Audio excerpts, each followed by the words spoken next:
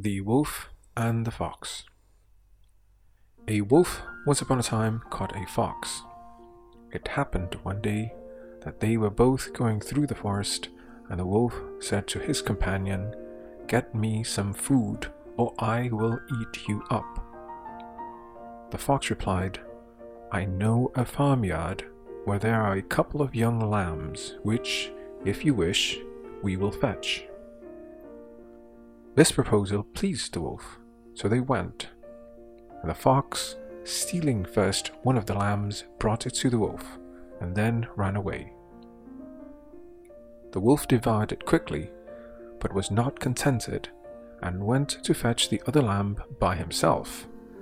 But he did it so awkwardly that he aroused the attention of the mother, who began to cry and bleat loudly, so that the peasant ran up.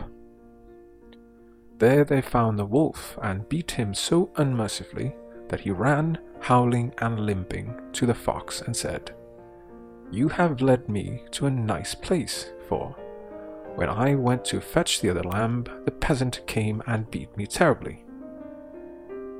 "Why are you such a glutton, then?" asked the fox. The next day they went again into the fields, and the covetous wolf said to the fox, "Get me something to eat now, or I will devour you."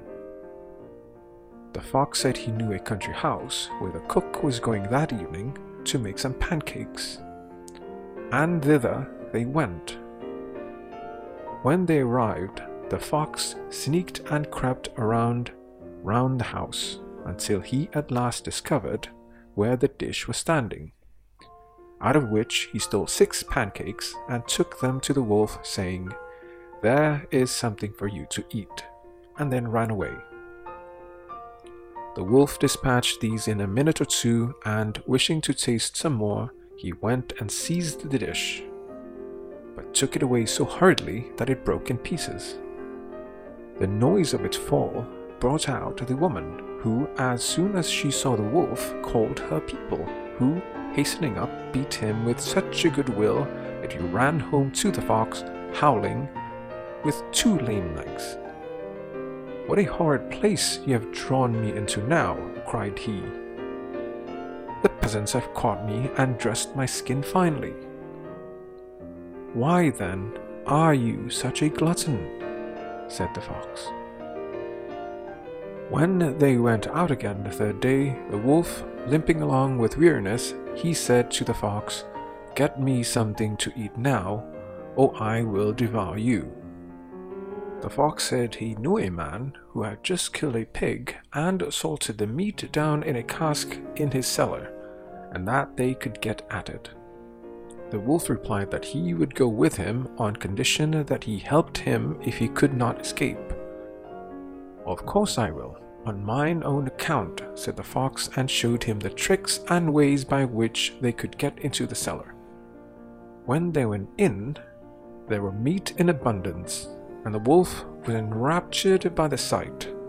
The fox too had a taste, but kept looking around while eating, and ran frequently to the hole by which they had entered, to see if his body would slip through it easily. Presently the wolf asked, "Why are you running about so, you fox, jumping in and out?" "I want to see if anyone is coming," replied the fox cunningly.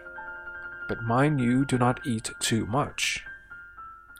The wolf said he would not leave till the cask was quite empty, and meanwhile the peasant, who had heard the noise made by the fox, entered the cellar.